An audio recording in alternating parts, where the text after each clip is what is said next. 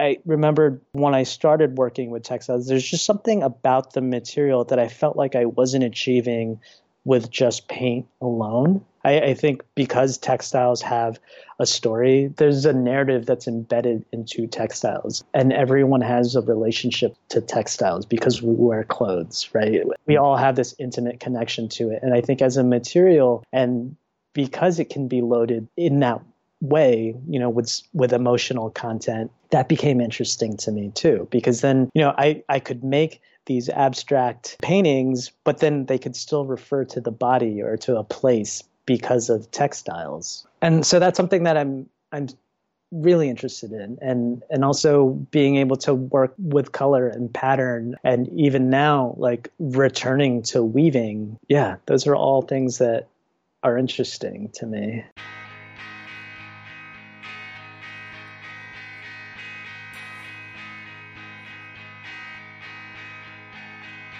Welcome to the Studio Break Podcast. I'm your host, David Linaway. For today's 250th episode, I'm excited to be joined by Paulo Arau, who spoke with me from Brooklyn, where he lives and works. We talk all about how he got there, how he started studying classical music, how that eventually evolved into visual art and painting. We talk all about residencies and his transitions and works, doing drawing, doing painting, and most recently exploring painting through various fabrics and textiles, how all of those come together to create not only works that are static 2D paintings, but installations, things that encompass huge spaces and wrap columns. And again, it's a fascinating interview. Super excited to share it and hope that you enjoy it. We talk a bit about his solo exhibition that's going on right now called Drawdown at Morgan Lehman Gallery in New York that runs through May 8th. He also has an exhibition up at the Columbus Museum of Art in Columbus, Georgia, Paulo Arau in Dialogue with Drawing, and that runs through August 8th. And we talk a bit about those shows and, of course, other bodies of work. You can see more work by visiting his website, pauloarau.com, and be sure to follow him on Instagram at paulo_arau.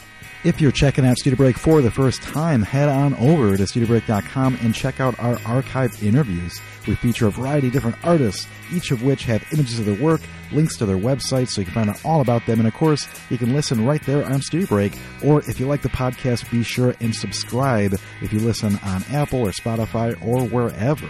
If you enjoy the podcast, be sure to follow us on social media. You can like our Facebook page. You can find us on Twitter at Studio Break. And of course, on Instagram, be sure to follow at Studio_Break. I am David Linaway, so you can find me at David Linaway on Instagram and Twitter, so be sure to say hello. With those announcements out of the way, let's get to this wonderful interview with Paulo Arau. Stay tuned. Welcome to Studio Break, Paulo Arau. How are you? I'm doing well. Thanks for having me. Yeah, absolutely. You are a wonderful invite to have on, and especially this wonderful afternoon. I've got this sunlight pouring through and kind of reminds me of colorful work, so maybe it's fitting. That's great. Yeah. So, I always love learning about artists and, especially backgrounds and obviously process, and I'm sure we'll talk all about that. But that's going to be my first question. Where are you from originally? You're Brooklyn right now, is that correct? Yeah. So I'm based in Brooklyn, but I was born in the Philippines, and I moved to the U.S. when I was 3 years old. My dad was in the U.S. Navy. We moved to Hawaii when I was 3, and then after Hawaii, I lived in Florida, and then after Florida, Virginia.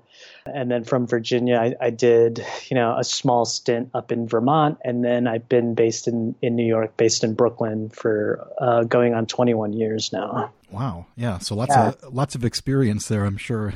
Yeah. Lots of moving around for sure when we were growing up.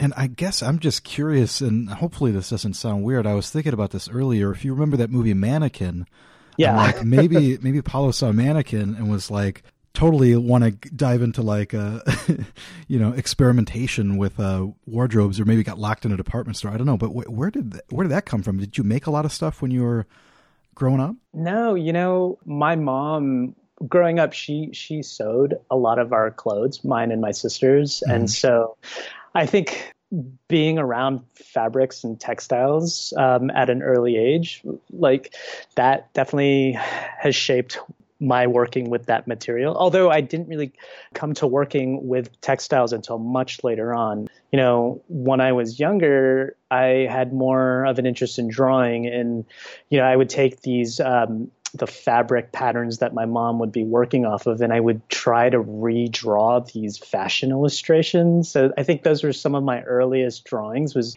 taking these dress patterns, and then drawing the illustrations of, the figures with their, with the dress on or whatever. That was something that I'd forgotten about until recently, when I was, when I started working with textiles and thinking back to when I was a lot younger, and, that it was always around. Well, I mean, it's a familiar thing, right? Something, right? Like if you were raised around a chef or something, how do you not cook? Right. I'm especially kind of curious. So what kind of things did you like doing? Like, was there any kind of creativity, or was it, in a different area? Yeah. I actually first started as my real interest was in music. And so I started playing the piano at a very young age. And I played classical piano. I did that all through junior high school. And actually, that's when I went to college. I initially was accepted to Virginia Commonwealth University as a music performance and composition major. So, I mean, from a young age through high school, I thought my trajectory was going to be, I was going to be this concert pianist. And so that sort of shifted midway through my freshman year of college. I love those stories. I mean, how unpredictable is that, At the same time, like, music it's been an influence. It's helped shape my aesthetic and, other aspects of growing up and, having to move around. And, I was also raised in a Catholic household, so, religion has, even though I'm not a practicing Catholic, religion or some aspects of religion, especially the iconography and even sometimes the music, like all of those things have also shaped how I think and see and make work. Yeah, that's super interesting. And again, I try to think about like the discipline involved in trying to become a classical pianist. I would imagine that like that level of commitment, like in terms of practice, is something that totally relates to the idea of your work. Yeah, I feel like that was ingrained very early on, because when I started taking piano lessons, I was really serious about playing the piano, and I would practice for anywhere from like 6 hours a day to 8 hours a day. When I went to high school, I went to the Governor's Magnet School for the Arts. And so half of the morning I would be at my regular high school, and then the rest of the afternoon I would go to the Magnet School and then be joined there with other artists, musicians, performing artists, theater people, dancers from all over, the city. It's kind of like that movie Fame, or that TV show Fame. It's kind of like that. So like in the afternoons, we would go to Magnet School, and it definitely had an impact on me. And, and it sort of instilled that discipline of working and having to balance like schoolwork and then also practicing the piano. And so it was developing this rigorous schedule, and this discipline was instilled pretty early on. And it was because of music. Yeah. And it's interesting for me, like, again, to kind of think about that relationship to like even residencies. I've, had the pleasure of doing Vermont Studio Center once, but, it was kind of really huge to me, and I've seen that you've done it a number of times, but that whole like incubator of like being around other creative people, and you're going to see somebody that's going to do like a dance recital, and you don't ever see that normally, but there's this community and kind of energy and very cool stuff. So of course, really curious. Well, what happened at Virginia Commonwealth where you had this did you take like a drawing class then? No. So I was there. Yeah, it was during my freshman year, the first semester, and I was in one of the practice rooms, which is basically like the size of a walk-in closet, right? And so it's soundproof room. It had a grand piano in it, and I just remembered like practicing scales and working on a Bach piece, and then just thinking like, I think this isn't where I want to be. This isn't what I'm meant to be doing. And because I had gone to the magnet school in high school, I ended up befriending a lot of visual artists. They became my closest friends. And I thought, what? I think I want to be a painter. And so I applied to the visual arts department and I got accepted. But then the downside of that was that I lost my music scholarship. Mm-hmm. And so I had to kind of and my parents were furious about that. I mean, it was like they were sort of like on the fence about me being a music student. And then when I told them that I wanted to be an artist, a painter, it was just like, oh, how low can you go? But, in the long run, I'm so glad that I made that decision. It was just something that I felt like in the moment, in that practice room. It just, I can't really explain it except that it was just this overwhelming feeling that I had that I needed to do something else. Yeah. Well, I mean, I would imagine that was super exciting then to just kind of open a different door and kind of step into it. But I would imagine you had some kind of experience because you've been, hanging out with all these visual artists as well. Right. Yeah. To the arts.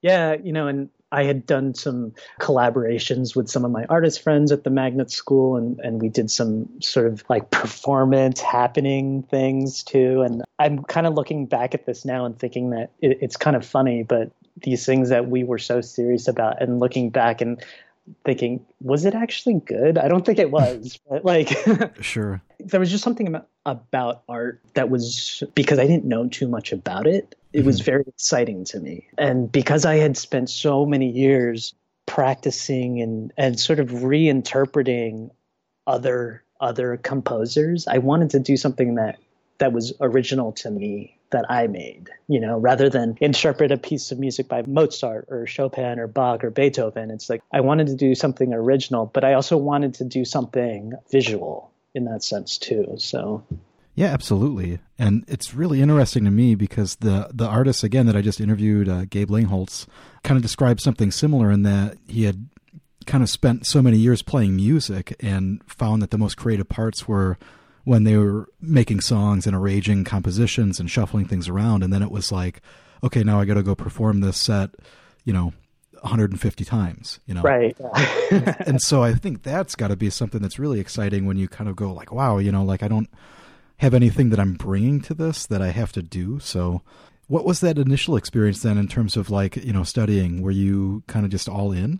Yeah. So I started the visual arts program my second semester, and I took all the foundation courses, it's just the overview of color theory, drawing, all of that. And it was just, all of that was just so exciting to me.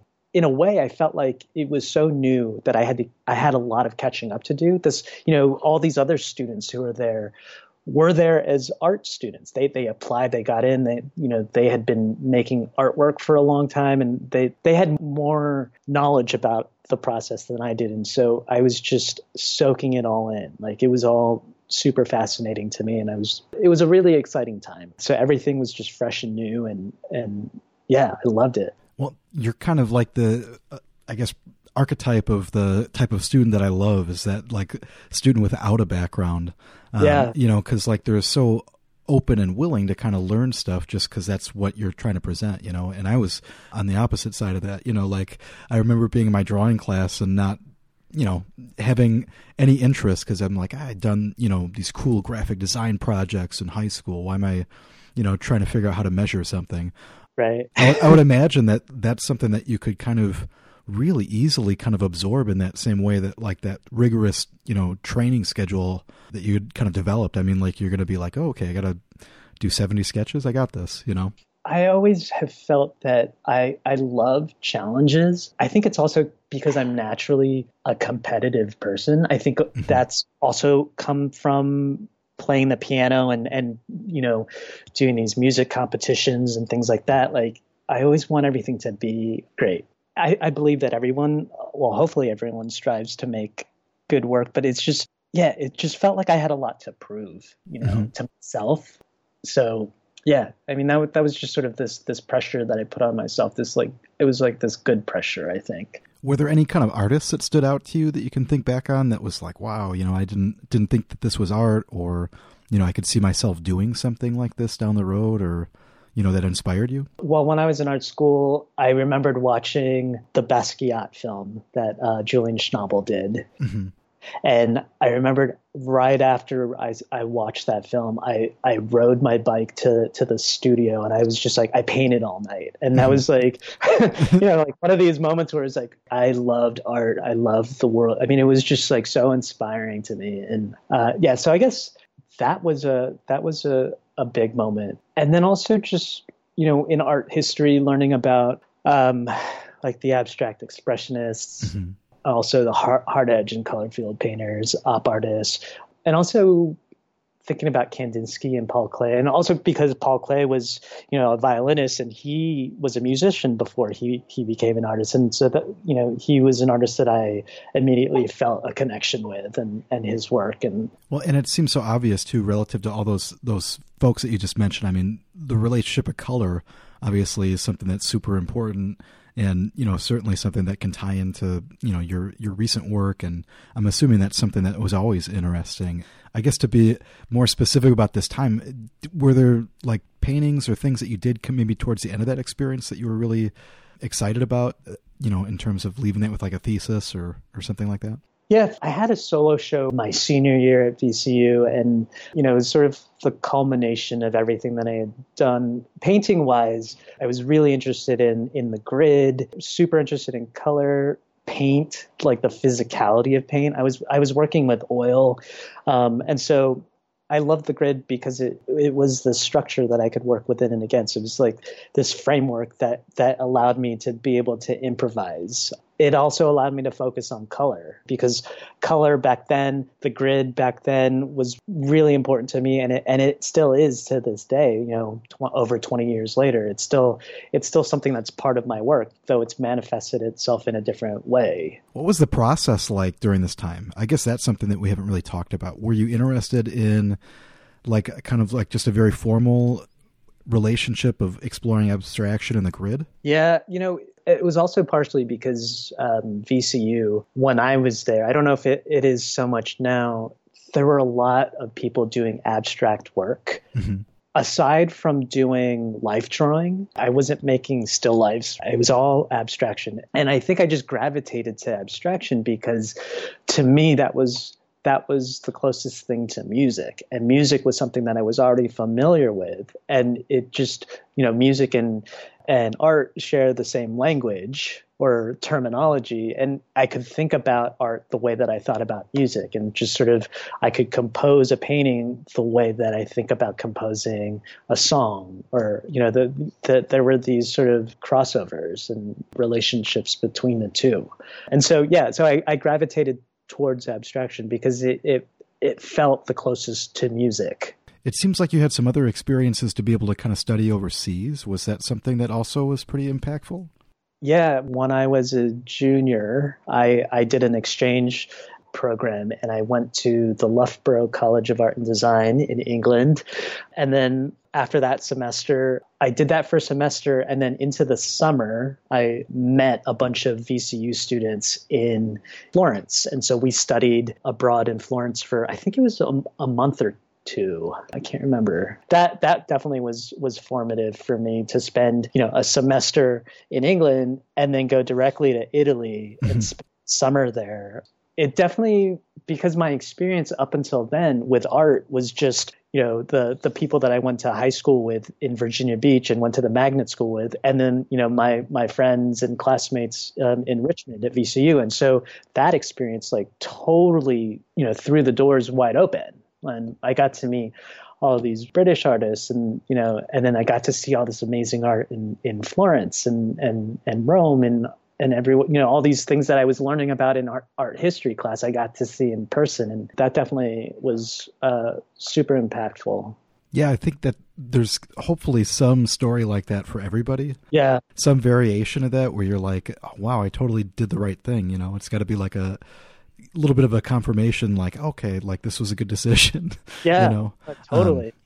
Well, so I'm curious, thinking about, timeline after that, you've got a lot of different experience. I know that you also went to Skowhegan. Yep. It seems like the following year. So that was probably a pretty gigantic opportunity there. Yeah. No, so, when I graduated from VCU in 1999, the first thing that I did was I went to the Vermont Studio Center. Mm-hmm. Like that was right after undergrad. And that sort of opened up more experiences for me, and just being able to meet a bunch of different artists from all over the world, and of varying ages and lived experiences. That to me was such an eye opener. And because, again, that was like sort of broadening the art world for Mm-hmm. me. Like I realized that the art world was this huge, vast thing, but then it was also small at the same time. And after the Vermont Studio Center, I ended up being hired on as a staff artist. So I lived there for a year. Oh, wow. Or close to a year, actually. While I was there, I just remembered I loved it so much that I said, if there's ever any time that a position comes open, I would love to come back here and work. And so after my residency, I went home back to Virginia Beach, where my family was living at the time. And then a month later, I got a call from the Vermont Studio Center saying, hey, there's a job opening. Do you want to come back up and work? And I was like, yeah, let's do this. And so, so I started working at the Vermont Studio Center a month after my residency there. And I stayed on for close to a year working as a staff artist. And that's one of the benefits of doing that was I got to meet with all of the visiting artists who came through, Mm-hmm. just like everyone else. And one of the visiting artists who came through was an artist named Paul Ramirez Jonas. And I remembered he came to my studio and he was like, why are you in Vermont? You should be in New York City. Like, Mm-hmm. yeah, he's like, you should apply to Skowhegan. And I was like, I don't know what that is. So yeah, sure, I'll apply. And I applied to Skowhegan, and then I got in, and then I realized that Paul was one of the resident artists who was going to be there that whole summer, like teaching. And Mm-hmm. so it was really, thanks to Paul that I got to Skowhegan, and I met so many artists there, and that was what helped me move to the city. Like I hadn't really thought about moving to New York, or I was scared to move to New York because I didn't have sort of this network or this connection to it. And when I went to Skowhegan, I met so many New Yorkers that Mm-hmm. that it just became clear that I had to move to New York. And so after Skowhegan, I went back to Vermont and I gave them my notice. And then, I packed up my bag and I moved to New York, and I've been here ever since. Wow. Yeah. Again, I understand that because, at least with people that I know, there's like so many, variations to how that story works out. So I could understand being a little apprehensive or, how do I do that? But it seems like also you had a lot of people that you had met. So it probably wasn't that, off-putting when you got there and you're like, oh, right. Like all my friends are here. So Yeah. I mean, looking back at it now, I think I was in my early 23 or so when I moved to New York. And I moved to New York with a backpack and $400. That's it, right? And it was just like, it's like, okay, I don't know if I'm going to make it. I'm just going to do it. And like looking back now, it's like, God, like, I don't think that I could like do that. I mean, I don't, it's just like, how did you? Just like, there's just kind of like, just, taking that leap of faith in a way, and just knowing, and also just knowing that I had made such close friends and I had this like supportive community. And I think that's also the one thing about having done all these residencies is that notion of community. Like that's like one of the greatest things about doing those residencies, aside from having the time and space to make your work. It's forming community and, making these long lasting friendships. The people that I met at Skowhegan, I'm still friends with to this day. And so, yeah, it's pretty incredible. I mean, if I hadn't gone to Vermont, I wouldn't have been able to go to Skowhegan. And if I hadn't gone to Skowhegan, I wouldn't be in New York. And so it's funny how those things sort of happen. Yeah. Like I said earlier, you could have gotten a job at Hobby Lobby and you'd be stuck in the fabrics department for years and you never have any of this. Well, no, I say that because I think it is really kind of important to kind of think about that, Yeah. And it's something that I definitely miss because I really enjoy that. And I also just kind of wonder for myself too, like, what would it be like if I had a podcast, when I, got out of school 10 years ago or so, 10 years ago. See, I even lost count. That's how bad it is, right? You get so old. You're like, oh no, that's 20 years ago, whenever that was. Yeah. Well, so I'm curious, what did you wind up doing for a job, I guess, since you're been in New York since then. Have you been doing art handling or teaching? Yeah. No, when I first moved to New York, I found I was couch surfing for months, and it was all from people who I went to Skowhegan with. And then finally, I ended up finding an apartment from another Skowhegan alumni, not from the year that I was there, but just through the network of Skowhegan alumni. I found an apartment in Brooklyn, and as he was getting ready to move out, he was also like, I have this job. Do you want to? I'm working for another artist. Do you want to, maybe interview for the job as well? So I ended up moving I found my apartment and a job the same day. But prior to that, when I was bouncing around on couches, couch surfing, I was working for so many different artists. I worked 7 days a week just because and all of the gigs were they weren't permanent gigs. So I was just kind of saying yes to everything because I didn't know when the next job would come.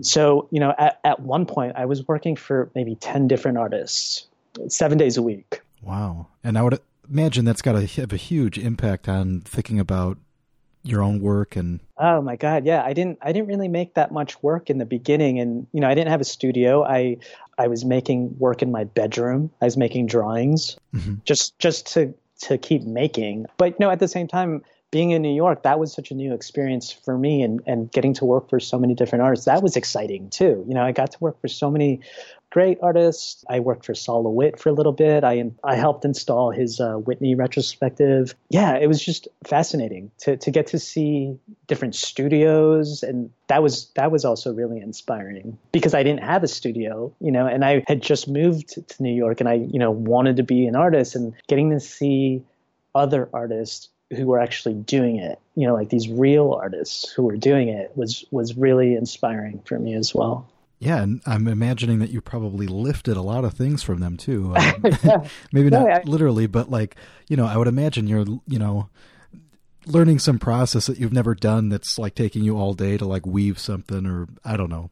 I could just imagine the types of things that artists will have somebody organize, or go through these 5,000 slides and pick out the good ones. Oh my God.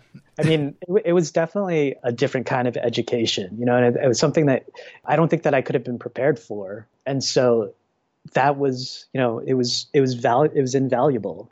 Being an artist assistant was, there were some times where it felt glamorous. Other times it was like completely the opposite. I was picking up dry cleaning and buying presents and, cleaning up. And it was just like, the range of different tasks that I had to do. There was a really broad range. Sure. Yeah, in the end, I learned so much about sort of the things to do, the things not to do when it comes to my own work and my own practice. And yeah, it's definitely was super helpful.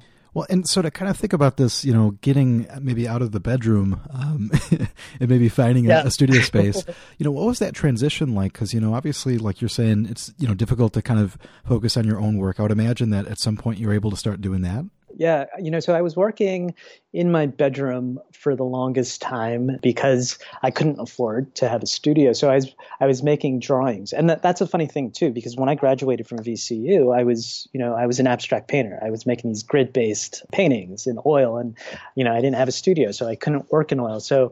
So in a way, my living situation was because of practical reasons, I just started making drawings. It was relatively inexpensive, and it was also cleaner than working with paint. And so I ended up making drawings, and I was making figurative drawings. We were talking before, you were saying how you were transitioning into figuration from abstraction. Mm-hmm. It was sort of the same thing where I just started making these drawings, and a lot of it was, self-portraiture. I would work with collaged photographs, and in a way it was just kind of like teaching myself, or like reacquainting myself with drawing again. And, but I was making these drawings, and after a while I don't really know how this happened, but someone had said, oh, you should have Jeff Bailey look at your work. I had some friends who were showing with Jeff Bailey back then. And so we somehow set up a visit, and he liked the work, and it actually fit in with one of the shows that he was putting on at the same time. But because I was late to the table,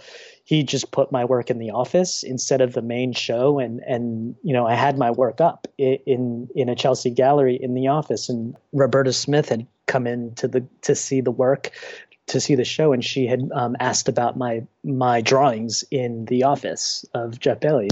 And that sort of opened another door, and Jeff had seen some of the work. I had made a ton of drawings, and someone who was slated to have the October show that year in 2016 backed out, and I had a full body of work, and he showed this body of work, and then that's sort of where everything sort of took off. Wow, how does that happen? Somebody not showing up. I mean, I think the thing is I don't think that they were ready to have the work, and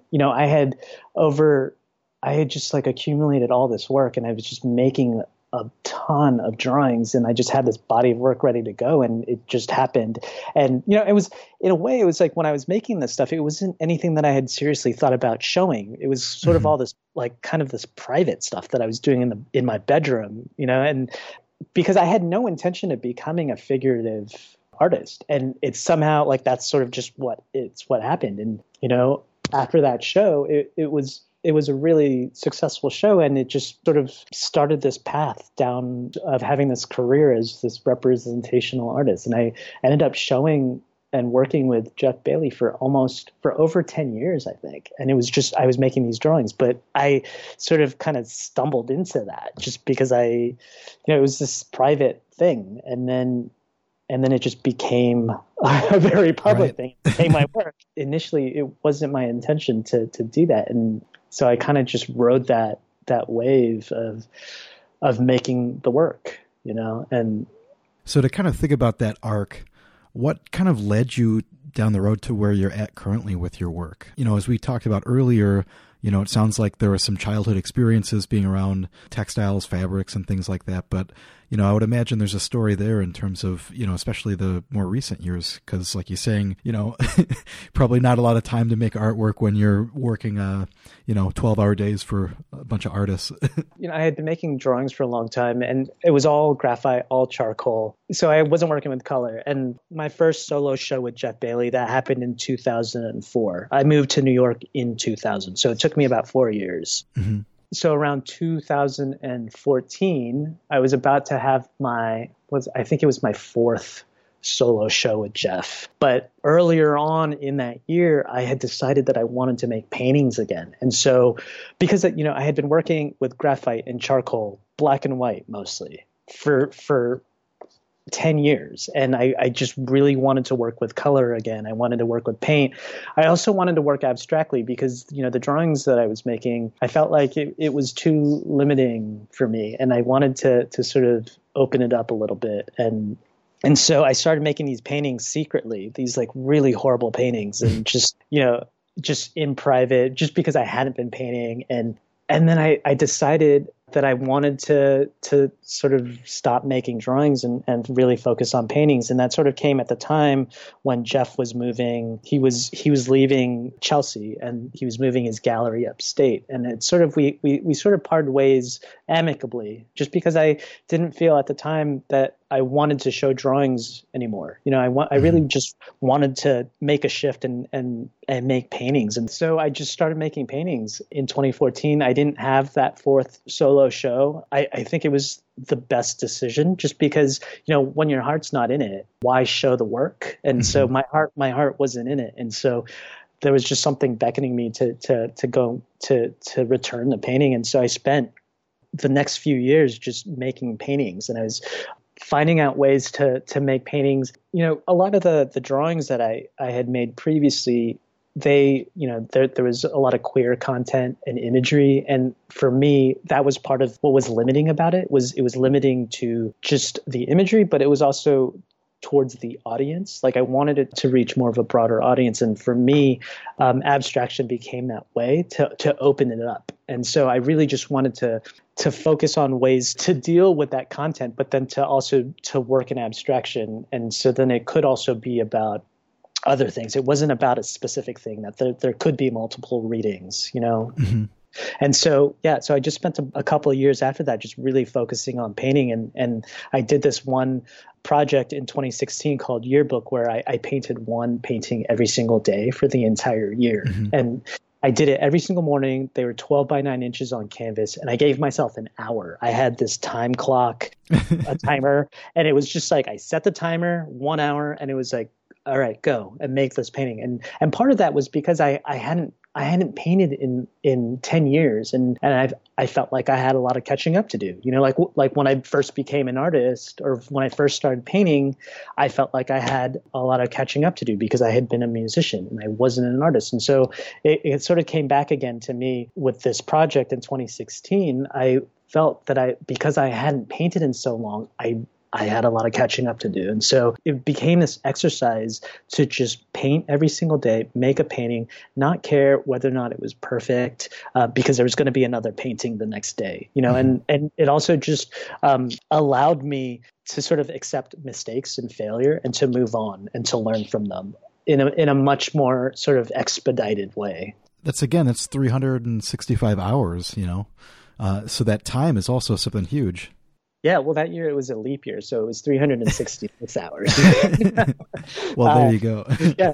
It was also in that year that I went on another residency, my first residency in a long time, and I went to the Fire Island Artist Residency, and I was working on this project while I was there because it was such a small, you know, the format was really small. It was, you know, these 12 by 9 inch paintings. They were all acrylic, and I just did one every single day. And I met an artist named Jessie Herod, and she was the head of the Fibers and Materials Studies department at Tyler School of Art in Philadelphia. And that summer when we were there on the residency, she had mentioned the idea of translating one of my paintings into a tapestry, like a woven tapestry on a jacquard loom. And at the time, I had no idea what she was talking about. And I was like, I don't know what it is, but this sounds amazing. It sounds interesting. Yeah, let's do it. And so that fall, I went to Tyler to be a visiting artist in the Fibers and Materials Studies department. And I got to work on a jacquard loom, and it was based on a painting that I had done from that Painting a Day project.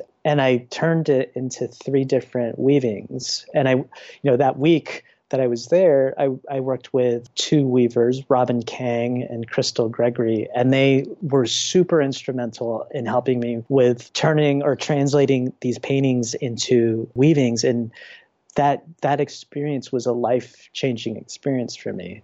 It was another one of those just like gut feelings that like I wish that I had come to this 15 years earlier. You know, like I was making this and it's like, whoa, there was just something about working in that way of working on a loom, this jacquard loom, and turning my painting into a weaving, that it gave me more of a respect and appreciation for how cloth is made. Mm-hmm. Because up until then, I really didn't even think about that. Even though the paintings that I was making, they were all abstract and I was referencing textile patterns or like patterns found in nature or architectural patterns, I never really thought that to use the process or to use the materials up until that moment, making those weavings. And that totally was a game-changing moment for me. And after that experience, I came back to Brooklyn and I took some classes at the Textile Arts Center. I took a sewing class. I took some weaving classes. And then it was just like, I've just become obsessed with it ever since. And I've just been working with textiles ever since then.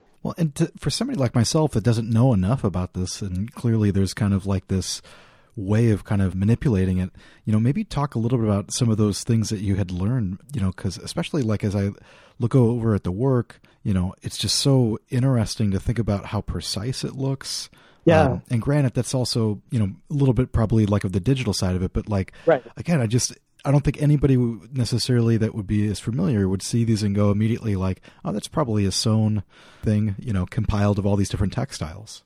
Seeing them digitally it's very deceiving because, you know, a lot of times I've had this experience where people have come to the studio after seeing the work on Instagram or online, and they come into the studio and see the work, and they're like, "Oh, these are sewn. These are textiles. They look like hard-edged paintings." And I think that's sort of, one of the things that I'm working with and against is that I, coming from this background in painting and my interests in hard edge abstraction and abstraction in general, but finding ways to incorporate textiles in the mix and to sort of create a painting that's not a painting, but that it's a painting, and so I remember when I started working with textiles, there's just something about the material that I felt like I wasn't achieving with just paint alone.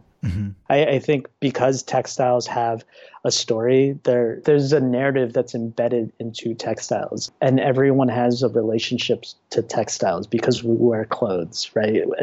We all have this intimate connection to it, and I think as a material, and because it can be loaded in that way, with emotional content, that became interesting to me too, because then, I could make these abstract paintings, but then they could still refer to the body or to a place because of textiles. And so that's something that I'm really interested in, and also being able to work with color and pattern, and even now, like returning to weaving. Yeah, those are all things that are interesting to me.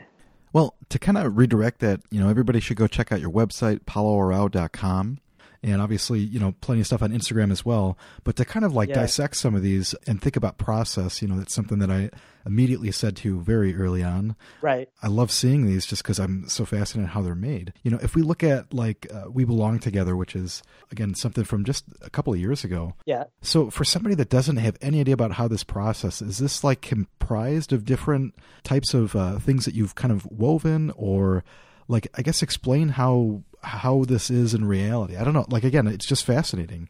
Yeah. So a lot of the fabrics that I use, I source them from places that I travel to. I also get fabrics from the garment district. I also dye fabrics. And then also I incorporate secondhand clothing. And so a lot of it is, pieced and stitched.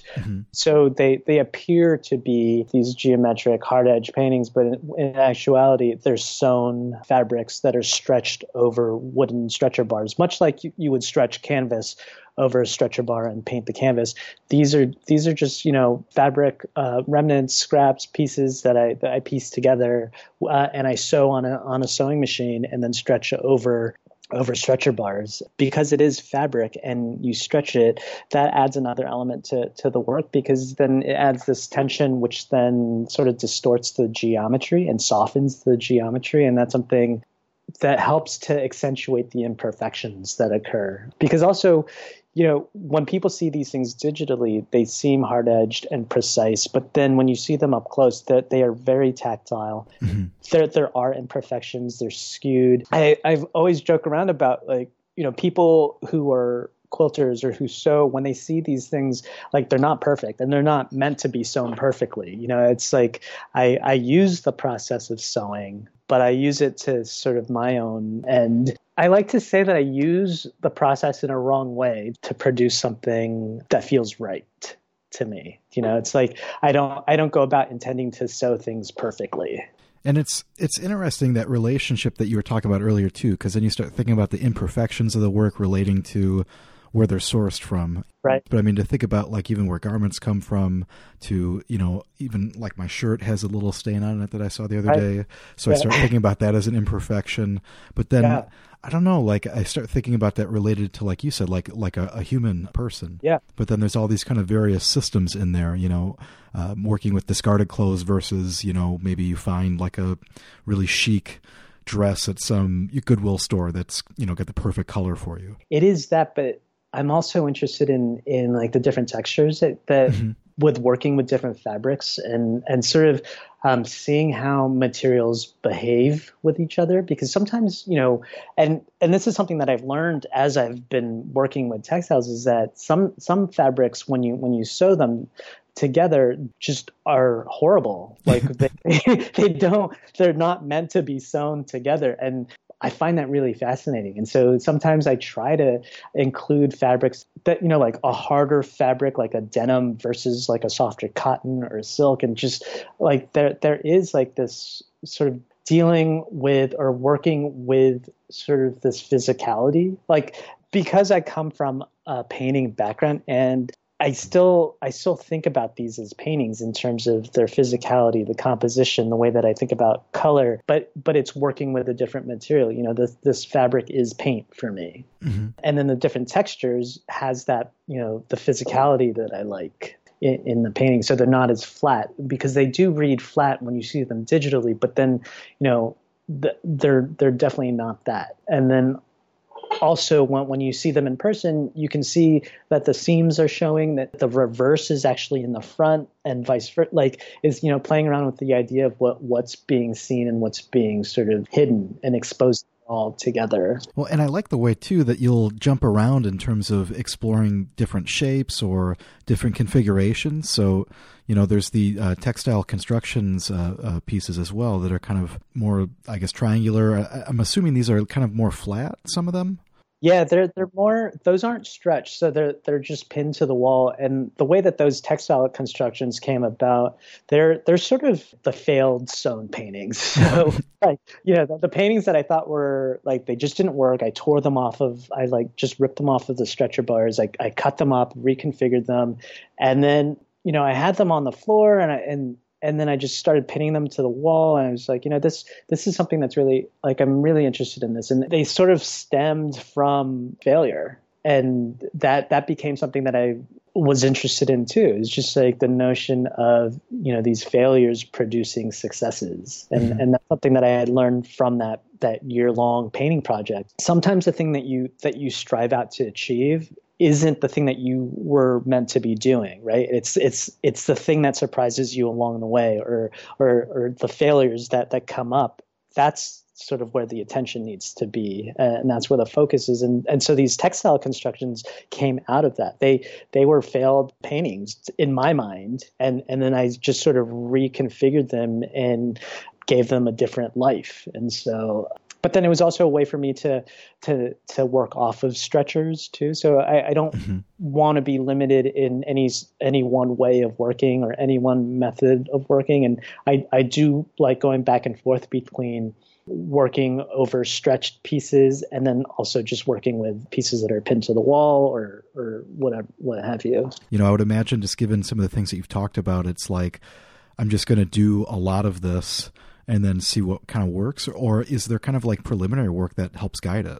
It's a bit of both, like I still make a lot of sketches. I have a sketchbook. I make drawings, but those are more for rough ideas of just figuring out composition or ideas about color. And they're really just general blueprints. And then from there, they establish sort of this loose format from which I can improvise. And just, I think because having worked from photographs when I was making drawings and sort of working from photographs, it was this way of, just working from A to B and like translating or just sort of, it's just sort of executing from the photograph.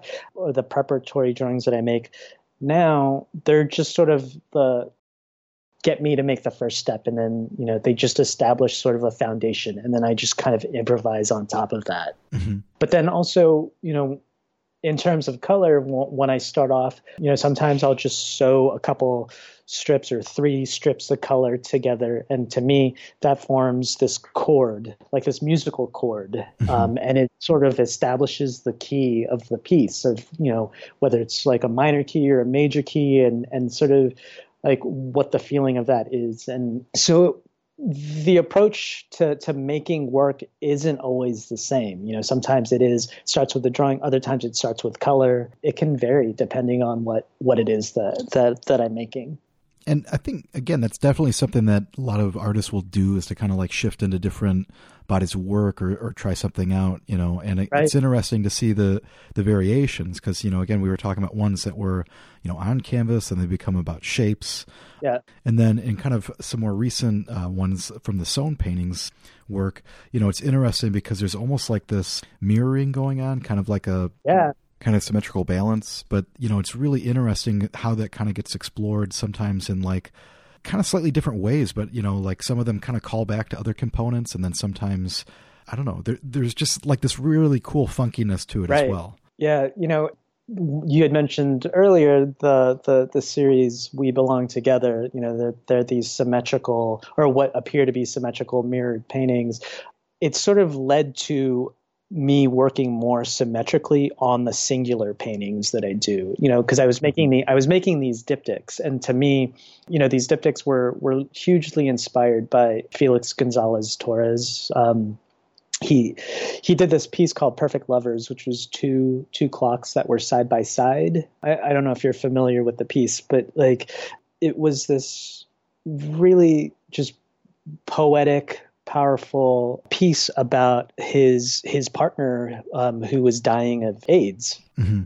But it's two clocks on the wall touching. It's just like one clock is going to run out of batteries before the other. And then you just don't know, like time wise, which one's gonna expire first. The We Belong Together series was largely inspired by this specific work by Felix Gonzalez Torres, and I wanted to find a way to still work with diptychs, but on a single painting. And so for me, it was just collapsing that symmetry into one. I mean, it seems like it would be this obvious thing to start out from the beginning, but that's sort of not how I came to it. I started thinking about these two separate things as, this pair, but then I wanted to unify this pair, and then that became, the singular stone paintings. And so I am interested in playing around with this appearance of symmetry. But then when you look a little bit longer, it's totally not symmetrical. Like it could be a shift in the geometry, it could be a shift in the color, but there are these subtle nuances that happen that throw off this expectation of symmetry. And there's this wonderful kind of play with like kind of almost suggesting space or layers in the way that, colors interact. So, I mean, that's something that's also really kind of fascinating. So another interesting kind of thing, again, it seems like there's a lot of these shifts. So the shaped paintings kind of seem like another variation of that idea, or maybe, like maybe you take a mistake and go like, how do I fix this? And then that becomes a new series. Yeah. Well, the shaped paintings, working on these parallelogram shaped stretcher bars, that sort of came from, as I was making these stretch paintings, they felt a little too close to quilt making for me, or like people would comment on them being quilts, and which was totally like fine. I don't mind that reading. There is an obvious relationship to that, but for me, I think part of it was that I also wanted it to read not as a quilt, not as a painting. And so by somehow shifting the shape of it, it forced it into, or it sort of brought it into a new direction where it wasn't so obvious. It became more of an object rather than a painting, even though it still is a painting. That goes along with just thinking about different ways of presenting a painting, and they're usually square or rectangular. And a shape painting is a different form. It's just this format that I wanted to try out. Yeah, no, absolutely. And again, that's something that gets really exciting because it seems like there's a lot of that you can get to play with or kind of vary. And one of those ways too is just the presentation of it. So, like there's other pieces that are literally comprised of a bunch of pieces. Like Everyone, I think, is really kind of interesting because again, it's almost like, doing 15 self-portraits or something like that, you know, like there's this weird kind of idea about that where it's got that same kind of vibe in some weird ways. Right. And again, that's kind of fun. I mean, is that something where like you might get invited to have a piece at, a space, and then you've got to come up with something to, draw those people in? That piece specifically, Everyone, and then there's a second piece called Of Color. Mm-hmm. Those two pieces were made for a show that I did at Patricia Suito Gallery in San Francisco a couple years ago. And she had wanted a piece. I think she had seen a piece of mine where I had done like a whole bunch of paintings on the wall. And so she liked the idea of like multiple pieces being presented as one. And so that sort of came about that way. And that piece happened while I was at Vermont Studio Center Mm-hmm. And so I made all that work when I was at Vermont Studio Center back in 2018 or 2019. It kind of is going back to like a really earlier first pieces that I made that was a drawing when I first moved to New York. And it was this piece called The Flock. And I had made this drawing. It was basically the spread in my high school yearbook. I opened it up to my page. What I did was I superimposed my facial features onto every single person on that page in the high school yearbook. So I made this drawing, which was like 40 different small portraits we were all in our yearbook formal attire, but it's like you look at the image and it's like you realize that all the facial features are exactly the same because they're my facial features superimposed onto everyone. And so this piece, Everyone, it's totally not representational, but it's going back to that idea of sameness versus difference, and also just thinking about originals versus a copy. Mm-hmm. And also just that idea of repetition, which also goes back to music. And yeah, so all of these things sort of have come in and out throughout the years. And even though they're presented in a different way, it's still like thinking about all these things that I had been thinking about for this whole time. Kind of one of the pieces I think that I became familiar with your work on was when you were at Bemis. And obviously there's this massive, amount of repetition going on in that massive wall piece. But I especially get drawn into some of these other variations, especially like the post of, kind of all these patterns kind of wrapped around this post. Yeah. But maybe talk a little bit about that experience, because I would imagine, doing something like that is totally going to, again, kind of send you in another direction where you're like, oh man, I have to find more opportunities for this. Right. Yeah. That's sort of the wrapping that timber column in the studio wouldn't have happened had I not had that studio, Mm-hmm. And it's just like, I got to Bemis and, first of all, it was like one of the largest studios that I've ever had in my entire life. It was close to, I think it was over 2,000 square feet. And I had never had a space to work in that big ever. And there were about 10 to 15 columns in the studio. And when I first walked in and I saw the space, I was like, oh man, I think I need to do something with the columns, like, because they're everywhere. And this is what a great opportunity to do something like this, because I have no other way to do this otherwise. And so my initial idea was to wrap all of the columns in my space, but I didn't have the time to do so because I ended up having to make work for a show that came up, like just a last minute show. And so I spent a large majority of the time at Bemis making this work for a show at David B. Smith Gallery in Denver. And then once I finished making that work, I was able to make this wrapped column because I also lived in the space that I worked at Bemis. I was surrounded by these columns every single day. And I could not see them, so I had to do something with them. But I like the idea of wrapping this column, taking this thing that is like this strong foundation for this building, but then wrapping it with something soft, this fabric. I was thinking a lot about Brancusi as well. I was looking at a lot of his work, and I just thought about making this pillar and wrapping it. And so sort of in that pillar, there's this sort of stacks of diamond shapes, and that was sort of thinking about Brancusi. And obviously the massive piece, what's the story about that? Is that something that is literally like one piece, or is it like one of those one a day or 5 a day type projects?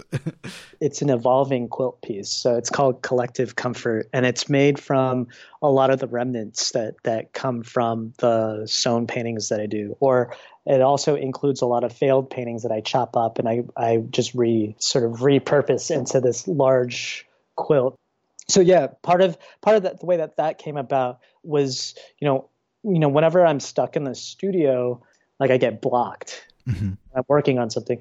I would just start sewing some blocks together. And I ended up just sewing like 8 by 8 inch blocks just to sort of not think about the painting that I was working on and just to keep my mind occupied or like to keep my mind off of it. And I started calling them my anxiety blocks just to like get my mind off of these things. So I had accumulated a stack of these blocks and I was like, I don't know what I'm going to do with this. And the stack kept on growing and growing and growing. And I thought, I thought that I would make a quilt out of it.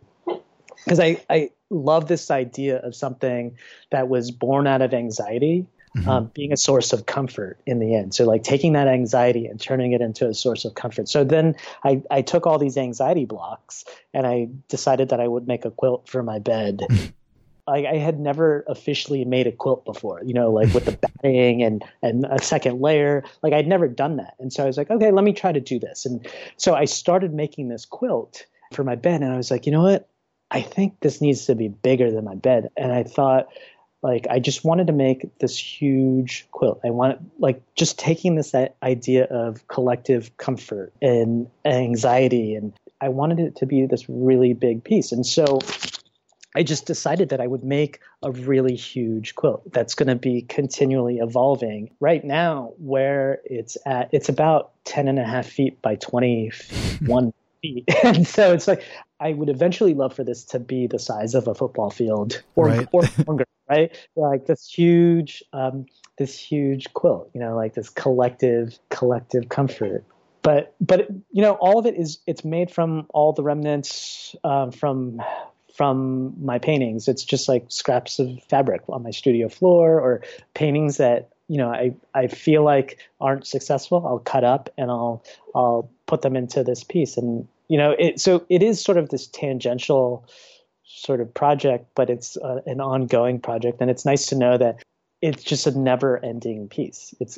It'll keep on going because for as long as I keep making paintings and for as long as I keep making bad paintings that then I can cut up, this piece will continually exist. So, right. Yeah. Until your time runs out. Yeah. Until my time runs out, until I can no longer. Well, and I love that too. I mean, like, again, it's interesting because obviously like a lot of artists will kind of have their, hands in different places to kind of have, maybe more like your recent work that are kind of more like triangular kind of shapes or singular, variations. And then, again, you might get an opportunity to explore a space and then you're, going to make some installation or kind of have some of these wall hangings. So again, it's really kind of fascinating to see that kind of range. And I would imagine there's stuff that maybe people haven't seen. I say this because the Never Too Much series is the latest that's on your website, but I would imagine there's plenty of work that you're kind of like secretly not showing us. Yeah, the Never Too Much is that's sort of the last body of work, but I had just completed a big show for the Columbus Museum in Georgia. So that just opened recently, and that I haven't put any of the new work on my website yet, but I have been posting a little bit of the pieces on Instagram, and then I just completed a bunch of work for an upcoming solo show at Morgan Lehman Gallery, which I'm staring at them in my studio right now, and they're heading out next week, and so and then at the same time I've been doing a lot of weaving, and so that's something that I want to sort of reintroduce into the work because it was weaving that sort of got me to making textile work in the first place. And so it's something that I want to revisit, and also thinking a lot about drawing again because of having worked on this show for Columbus, which was, I guess I should talk about that. I was invited to curate a selection of drawings from the museum's permanent collection. And from this sort of selection, I would make new sewn paintings that were in dialogue with those drawings. And so I curated about close to 40 pieces from the museum's collection and made new work. I made about 13 new pieces for that show. So drawing has been on my mind a lot for the past few months. And so, thinking about it in terms of this project for the Columbus Museum, but then also thinking about like when I first came to New York, that's sort of how I started making work, was through drawing. And it's just interesting to see how these things sort of come back in different ways. And even for the show that I'm making work for Morgan Lehman, it's based on weaving, but specifically it's based on the drawings for weaving. So it's on the preparatory sketches, so what are called drawdowns, and it's sort of like the visual sort of the graphic representation of a cloth structure. And so it just, you can see like the structure of the cloth. And so this recent show, it's sort of this combination of quilting, drawing, painting, weaving, all in one, or taking all these ideas. Yeah, absolutely. I mean, again, it sounds like, if anything, there's always something churning, in terms of things to work towards. And, I think that's one of the things that's interesting. We kind of go down these rabbit holes of like exploration, and right. it sometimes seems like such a small thing to outsiders, like what's going to send you off in another direction. But then it's like, oh, I've got to investigate this type of technique or whatever it is, Yeah, no, totally. Because I like to work in a space of not knowing, or just out of curiosity and just to see what happens. And I love being able to experiment with new things, new directions, because now when I think about the trajectory of the work and how, to me, in my mind, everything is linked conceptually, though visually they may seem different because I do work in series. The underlying concepts are all the same. Mm-hmm. Still working with the grid, working with color, with music, repetition, symmetry. All of that has occurred in all the different forms of work that I've made, whether it be drawing, painting, textiles. It's like trying to find different answers to the same question. Mm-hmm. I guess that's how I would describe it. And so, yeah, it is just operating in a space of curiosity. Like, I like to think of my studio as this laboratory where I can like test things out and experiment. And then, I think having finished these two exhibitions that are up, like I'm looking forward to just spending time experimenting with weaving and, seeing what else comes up. Yeah, absolutely. I guess just to kind of make sure everybody knows where to go, where's the best place to kind of follow, what you're doing? Are you pretty like active on Instagram in terms of like sharing progress shots, or is that? I've tried to sort of limit the Instagram usage, but I do share some process in my stories, and then I'll post more completed, finished work on my account, but then you do see some of the behind the scenes in the stories. But yeah, Instagram, my website, it's always the last thing to get updated is right. The website. Well, again, yeah, I mean, it's great to hear all the different things that you have going on, all the hands in different cookie jars, if you will, and all the production. Again, it's just such impressive work. And so I really appreciate you taking the time to speak with me about it today. No, thank you so much. I'm so happy that you reached out. I was happy to have this conversation. A big thanks to Paulo for joining me. Check out his website, pauloarau.com. You can find him on Instagram. Be sure to follow him there at Paulo_Arau. His solo exhibition, Drawdown, is up right now at Morgan Lehman Gallery in New York, and it runs through May 8th. He also has an exhibition up at the Columbus Museum in Columbus, Georgia. It's called Paulo Arau in Dialogue with Drawing, and you heard a little bit about that towards the end of this interview. That exhibition runs through August 8th. Quick reminder, once again, if you enjoyed today's podcast, there are plenty more on StudioBreak.com. You can go check out the artists that have been featured, each of which have images of their work, links to their websites, and you can listen right there on StudioBreak.com. Or if you want to subscribe to the podcast, that's a great way to always have something to listen to while you're working away in the studio. It makes a great studio companion. And again, so happy that people are enjoying it. Let me give a quick shout out to Mia Riesberg and Liz Atlas. Glad that you enjoyed the recent interview with Gabe Langhortz. Again, there are plenty of other episodes on StudioBreak.com. Contemporary ceramic artist Sam Mack, Bethany Irons, who does a lot of digital-based work, and Paul Lockney, who's a collage artist, all within the last year. So plenty of different artists to check out there. If you like an episode, give us a holler. Once again, you can do that on our Facebook page, and of course, like it. You can find us on Twitter at Studio Break, and of course, say hello on Instagram at Studio_Break. It's also a great place to earn some karma points by spreading the word about Studio Break, so we really appreciate that. Our songs for today by Remedial Indie Band, which will be renamed on an episode coming up, but that features myself, Ben Cohan, and Brett Beery. If you want to see some of Ben's paintings, go and check them out. Ben Cohan Studio on Instagram, and you can follow Brett Beery, who's also a musician. He's got an album on Bandcamp. Find him on Instagram at Brett Beery. And of course, I'm David Linaway, so you can find me on Facebook, on Instagram, on Twitter at David Linaway. Be sure to say hello. It's always great to hear from listeners and those that enjoy the podcast. You can also find my paintings at davidlinaway.com. And there it is. I hope that you enjoyed today's episode as much as I did. I hope that your studios are productive, that you're making all sorts of cool work. Spring is in the air. Stay safe. We'll talk to you real soon.